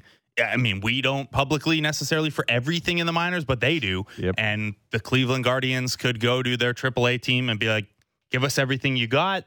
And let us talk to some of your pitchers and things like that. The other thing about the high heat, particularly for a shorter guy like Davis Schneider, and I asked him about this a little bit, and the conversation ended up being more about the ABS and challenge system generally. Yeah. But a suspicion I've heard a number of people say is that, and I wonder if MLB gives us data on this at some point and just like, hey, here are the results from AAA with the ABS and challenge system and stuff. High strikes to shorter players tend to be, people seem to think that's the area that human umpires struggle with the most, because they don't adjust the height of the strike zone to the letter of the law. And so when you look at AAA, Davis Schneider is getting more of those shadow balls, whereas in the majors, that is more frequently a strike, even if that's not the correct call. Not only Davis Schneider, like Spencer Horwitz, another guy who figured that out. 8 hits this weekend. And has gamified that. Like, when you look at some of the walk rates, like the International League-wide walk rate is 12%. 360 OBP league-wide. It's crazy. And Schneider and Horwitz and other guys with like really, good pitch recognition skills have figured that out. You use that to their advantage in AAA, but then you get to the majors and all of a sudden those pitches are strikes again. Yeah. But for Davis Schneider, like if he's 0-0 and he gets a high ball strike, that's okay, right? Like if he's 1-1 even and he goes to 1-2, that's okay. Anything before 2 strikes, like if it's not in a damage zone up, take it. If you get striked, that's fine. Go into battle mode with 2 strikes, like you can still do that. But give the pitcher an opportunity to throw you something in a better spot. Like the double yesterday was a mistake pitch, and Davis Schneider got to that because of his plate approach, right? And because of pitches that he was taking. It's similar to what Dalton Varsho's doing right now. He's just improved his swing decisions. He's narrowed his swing zone. So he's getting to better pitches to hit, and he can do damage against mistakes. So that's part of the intent for Davis Schneider is like, if it's that shadow zone up, you got to take that pitch until there's 2 strikes and then you fend it off. Exactly. And I think that's an important consideration whenever we talk about swing decisions or chase rate and things like that. It's not just about not swinging at bad pitches. It is about making sure the swings you're taking are on good pitches you can do damage with, because it doesn't hurt your chase rate to swing at a high fastball that is technically a strike, but if you can't do damage with it, you would much rather continue to work that plate appearance until you get something you can do more damage with. And I think this is, kind of what Bo Bichette has been getting at a couple times when he talks about going up with a plan of attack. Bo is very, very aggressive, but he's very good at being aggressive. Hey, this chunk of the plate or this pitch that I'm looking for. And then, hey, with 2 strikes, I'm maybe the best defensive 2-strike hitter in baseball, so I can wait it out. That's why it's funny when Bo says stuff like that. Yeah. He's like, why don't you guys just do what I do? It's like when you're a freak of nature and you can get your barrel to anything. It's right? like, I remember in interleague play when Zach Greinke was on his first tour with the Royals, and he would like do BP and hitting games and then like openly talk about his teammate and not understand, like, why don't you just go up and hit a home run? Like, this is what the pitcher is obviously going to do in this situation, and I can hit a home run, so why don't you? Yeah, Bo's like, it's a preternatural ability to just get his barrel to pitches, like his bat to ball, his hand-eye is just elite. So he can do things at the plate. He can have an approach at the plate that other players simply cannot, because Bo's got a different swing for every pitch, for every quadrant of the zone. There's a lot of players, some of them on this team, who have one swing for one quadrant, and that's what they're trying to get to. Yeah, and hey, it can work if you're very, very good in it, but it makes you a little slump prone and a little game plan prone, and some of these sharper teams with pitchers who can, this is maybe why the guys who execute 5-6 pitches to a couple different zones have had more luck against the Blue Jays than the pure stuff guys. I do think so. The pure stuff guys, it's harder to hit, but if that match, if a Hunter Green high inside fastball to a lefty is something that lefty deals well with, poor example in that case with who the Jays have. But that's if your stuff lines up with something a Blue Jay can do versus Kyle Gibson, who can throw 6 pitches in 4 zones and kind of work around your strengths, there's maybe something to that. That's one of the reasons why the Dean Kramers, the Kyle Gibsons have success against the Blue Jays. Like, I've heard that from people around the team. It's just like, we don't really adjust our swings all that much in games. Like, and that part of that comes down to your personnel, right? And what kind of players you have and what kind of swings they have. Like I said, not everybody's Bo Bichette. Some guys have like one area of the zone that they like, where they do damage and where their swing is good at it, and they're trying to get to that pitch. And if you're Dean Kramer, you can, the first time up, like, throw fastballs away, and the second time up, throw cutters in and show different looks, and hitters are going to have a hard time adjusting to that. Well, if you make the playoffs and you end up in the 3rd wildcard spot, you draw a Twins team that has a bunch of pitchers who are good at that kind of stuff. Pablo Lopez, who has both. He's like, here's the stuff, and also I'm going to junk and change pitches on the fly and ditch the league's best changeup for a sweeper at times. And Sonny Gray. Yeah, Joe Ryan. A lot of guys who can, Bailey Ober, who gave the Jays a lot of trouble with the high spin, high extension down the mound fastballs and stuff. But you got to get there first. We're going to take a break. We're going to check your confidence level in that even happening as the Jays sit 2.5 out here. Start a 3-game set with the Nats tonight. Arden Zwelling staying with us as Jays Talk Plus continues on the Sportsnet Radio Network and Sportsnet 360. Smart takes on the biggest stories in sports. The Fan Drive Time with Ben Ennis. Subscribe and download the show on Apple, Spotify, or wherever you get your podcasts.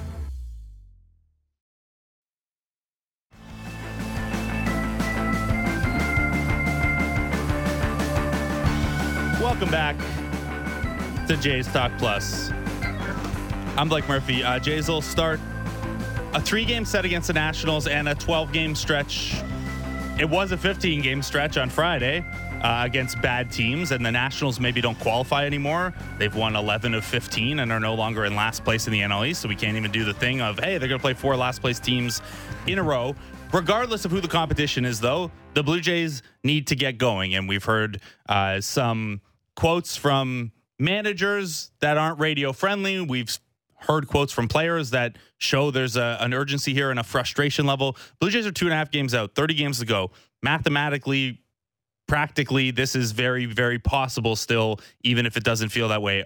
Arden Zwelling, who is still with us here, how do you feel about where the Jays sit in this playoff race right now? 2.5 games out, a bit of lighter competition here, and then a chance to do some damage against the Texas Rangers after this 12-game stretch. But they're running out of time a little bit here. So they got 31 games left, Mm-hmm. and they're sitting on 71 wins. Mhm. Those are the facts. I think you want 90 to feel reasonably confident about reaching the So postseason. 19 and 12. So you got to go 19 and 12, right? And that's, that sounds daunting. It's not unheard of. Last season, the Blue Jays won 20 times over their final 31 games. The season before that, they won 22. So we've seen them do this. Each of the last 2 seasons, they waited until September to make their run. For one reason or another, I don't know why. So when you consider the fact that they literally just did better than that each of the last 2 seasons, you can foresee them going 19 and 12 the rest of the way, particularly considering the fact they have like the softest strength of schedule objectively via Fangraphs, not just saying this, objectively of any of the teams in this race. And But those 6 games against the Yankees look a lot different now than they did a couple weeks back, too. But they still have to do it. Mm-hmm. And by the way, during that time, all those AL West teams will start beating up on each other because like Texas is going to play Seattle and like they're all going to play each other. So someone has to lose those games. Mm-hmm. So I'm like, you're not today. I would put them like 50-50 to make the playoffs. It's almost exactly where Fangraphs has them. Or this Fangraphs maybe a little bit below. 48.5. Yeah. So around, I'd say it's 50-50 essentially, which is not where you want to be. Nope. Those weren't the expectations entering the season externally or internally for this team. The divisions are right off. You're not getting there. 10.5, yeah. You got 31 games to play. Don't lose more than 12 times the rest of the way. That's the way And to look at it. if you start losing 2 to the Guardians, obviously that they're not in the sample you're talking about, but we would have sat here on the weekend and said, yeah, you got to win. You got to go 20 and 14. And they've already burned 2 of those losses now against the Guardians. And if you burn them against Washington and then the 3 last place teams you're playing, it's going to be pretty frustrating. So You're going to want to get a sweep in there. You're going to want to sweep Oakland or sweep Kansas City. Like you're going to Colorado is, I mean, the park's weird, but they're just like irredeemably bad right now. sweep Colorado. The thing is, Washington's like one of the better teams in baseball They're since good the now. All-Star Yeah. break. They're another weird team, too, that kind of gives Toronto trouble where they don't strike out a lot. They don't walk a lot, and they just put the ball in play. Yeah. And they make a ton Twins-ish. of contact. Yeah, right. So it's sort of Cleveland-ish, honestly, and Cleveland gives them trouble. So you want to try to beat up on some Washington pitching, but I don't know, you kind of beat up on Cleveland pitching, too, and it didn't go so well. Didn't I guess with the exception of Tanner Bybee, who still has your number for whatever reason. Okay, so part of why the Jays are left here to need to go on a run in September is that they haven't gone on a run yet. They have had 1 win streak of 5 games or longer this year. They had a 6-game streak earlier in the year. That is the only time they've railed off 5 or more in a row. Excuse me. You don't have to win 10, 12, 15 games in a row to be a good baseball team. We did the math earlier. If you went 4-3 every week, you'd let, what was it, 90 or 91? You're doing 91 games. So almost exactly where the Jays would land if they won 19 of their last 31 here. They would, And then you would win the World Series Because you would win 4 out of every 7. yes. Right? You would win 91 and the World Series if you go 4-3 every week throughout the season. Yes. That's probably not going to play out that way. It probably doesn't make anyone feel better. Would you sign up for that if you could? Because you're signing up for a World Series, right? That's what you're getting. You are. You're also signing up for a very frustrating regular season, but hey, here we are. So most good teams, most even mediocre teams, will go on a run longer than 6 games at some point. Last year, the Blue Jays had 3 win streaks of 5 or more. The year before that, in 2021, which included a very hot September, they had 4 such win streaks. You go back to 2015, obviously they were just like 5-game win streak after 5-game win streak in the second half. Even those 2017 to 2020 lean years, they were able to rail off 1 or 2, 5, 6, 7-game win streaks. That the Blue Jays haven't done that this year. Again, the 1 6-game win streak. Jokes aside about 4-3 would win you the World Series. What do you attribute that to? The fact that this team has not, like, it's not completely true that every World Series champion will have at some point during that season felt like the best team in baseball for a week or two, but most of the best teams will do that at some point. There will be a stretch where you look unbeatable and you look like things are clicking, and that just hasn't happened for the Blue Jays yet. It's the answer to every question in baseball. When you take anything in baseball and you say, what do you attribute that to? And the honest answer for every single question is random variance.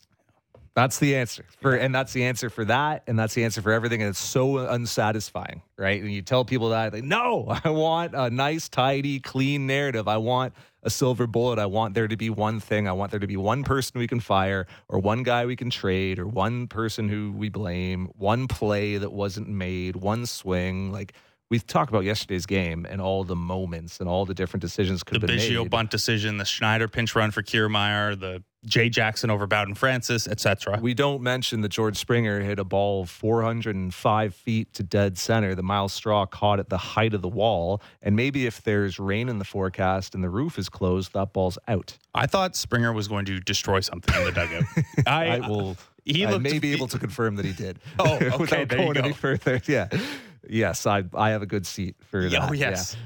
But that's like yet another thing, right? In that game that could have gone the other way. It's a crazy, fluky sport. And if you watch 9 innings every day, I mean, it's random variance. Like, a lot of things are going to happen that are all going to work in concert with one another to create these outcomes. I think that's why, like, so many front office types, when they speak publicly to people like me in scrums, like, sound so detached and sounds so aloof, especially here. But it's every market, Blake. Yeah, like I know. It's every guy and it's every GM, it's every club president now, right? Yeah. Like, it's Derek Falvey, it's Chris Antonetti, it's Chaim Bloom, it's Cashman. Like, they all sound so detached and aloof because they kind of have to be, because they understand how much randomness they're up against and how chaotic these outcomes can be, and that the best they can do is try to put the percentages in their favor and put the odds in their favor. So I can understand that from a front office perspective. I can, disagree with it being your core PR strategy down the stretch when the fan base is a little frustrated, but I can understand it. Obviously, this is those bursts of randomness, the waves of variance, the Drunkard's Walk is the book on how to understand randomness in real life. That is probably a lot more frustrating to live through day to day and inning to inning if you are a part of that coaching staff, and certainly if you're a part of the lineup. What is your read on, we've heard comments from Gausman, from Bassett, from John Schneider on this team's inability, focus more on the urgency to get this run, but a little bit reflecting on the inability to put, things together. I don't think you can go to those guys and be like, hey, George Springer, like, that ball got caught. Randomness, that sucks, right? What else do you blame, right? Like, what else can you say when you hit a ball 405 feet and I know. Go out?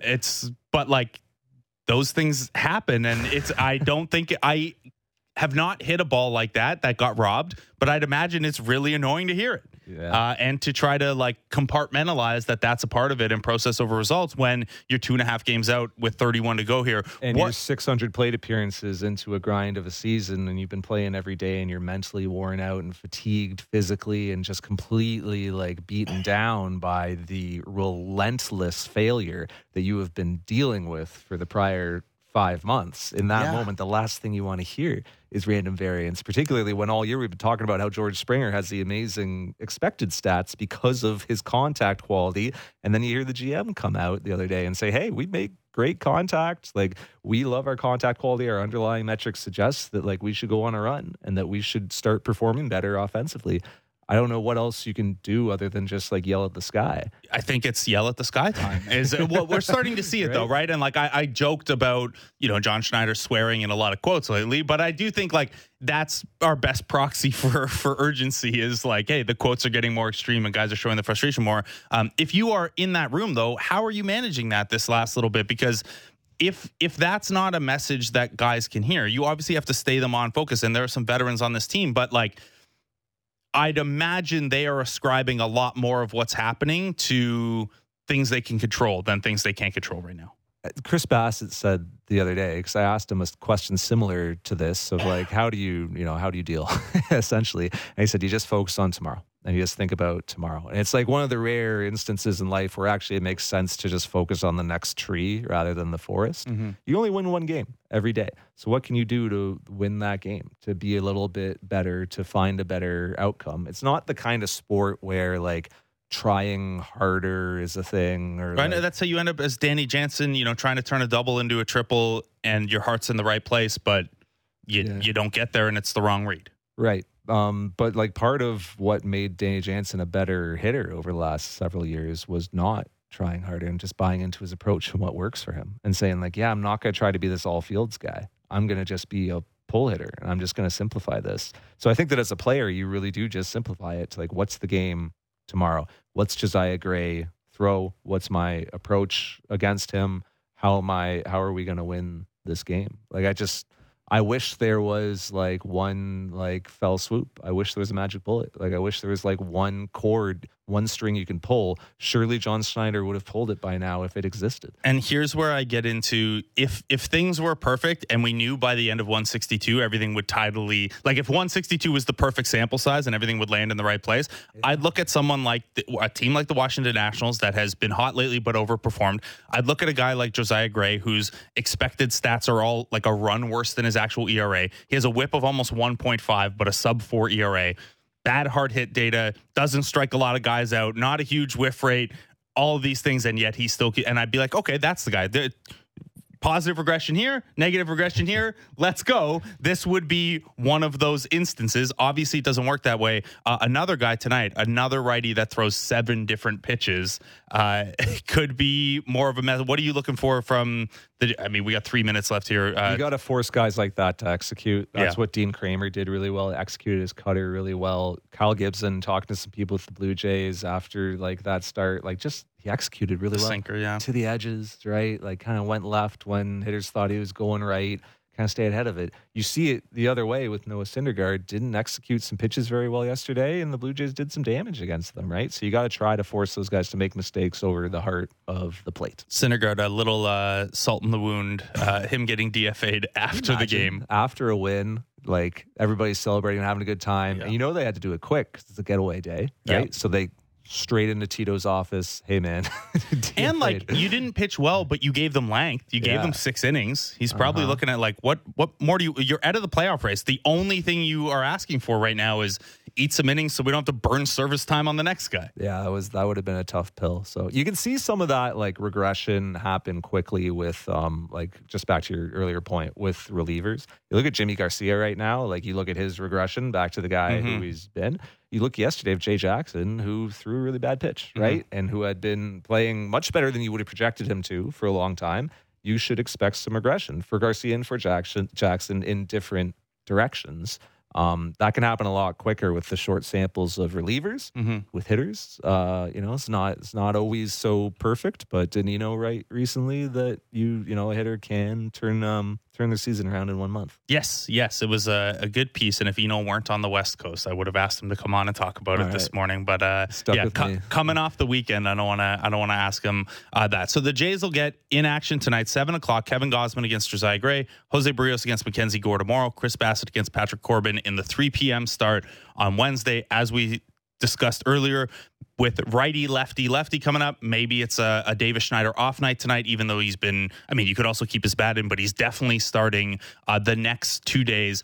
We'll hear more on Matt Chapman a little bit later, hear more on Bo Bichette a little bit later, see if those guys are in the lineup. As an update, if you missed it earlier, Chad Green pitched Saturday and Sunday. He is as close can be, but rosters expand Friday, so maybe we'll just wait that one out. Spencer Horwitz 8-hit weekend. Arden says not on the radar to come up and Where's he going to play? 1 plate appearance a week. Whose playing time is he taking? Nobody's. Brandon Beltz. Davis Schneider already can't get in. So right? Yeah, it's Belt or Vlad's got to sit if you want to play Horwitz. Yep, which is tough. And they've tried every single player at AAA at second base so far this year. From what I heard, his stint there, his 2 games there did not go the greatest. Jays with a 48.5% chance of making the playoffs as of this morning. They'll try to tilt that in the right direction tonight. Gausman against Josiah Gray, Jesse Rubinoff and Brent Gunning coming up next. Blair and Barker have you 5-7 to tee that game up proper. They'll also have post game for you. Of course, we'll have it on TV. Dan Schulman continues to pull double duty with Canada Basketball, who play at 9:30 a.m. tomorrow. So send your energy and coffees to Dan Schulman. This next little bit, Ben Wagner And I think Madison Shipman on the call. I should double check that, but we'll have it for you on the Sportsnet Radio Network. Arden Zwelling, thanks for taking the hour out, man. I appreciate it. Anytime you want to talk deadlifts, I'm here. Yeah, we'll do Anytime. it. We'll try to get him on the show and bring you back on. Thanks to David Schoenfield as well. Thanks to Jeff, Lance, and Jennifer behind the glass. We'll talk to you at 10 a.m. tomorrow.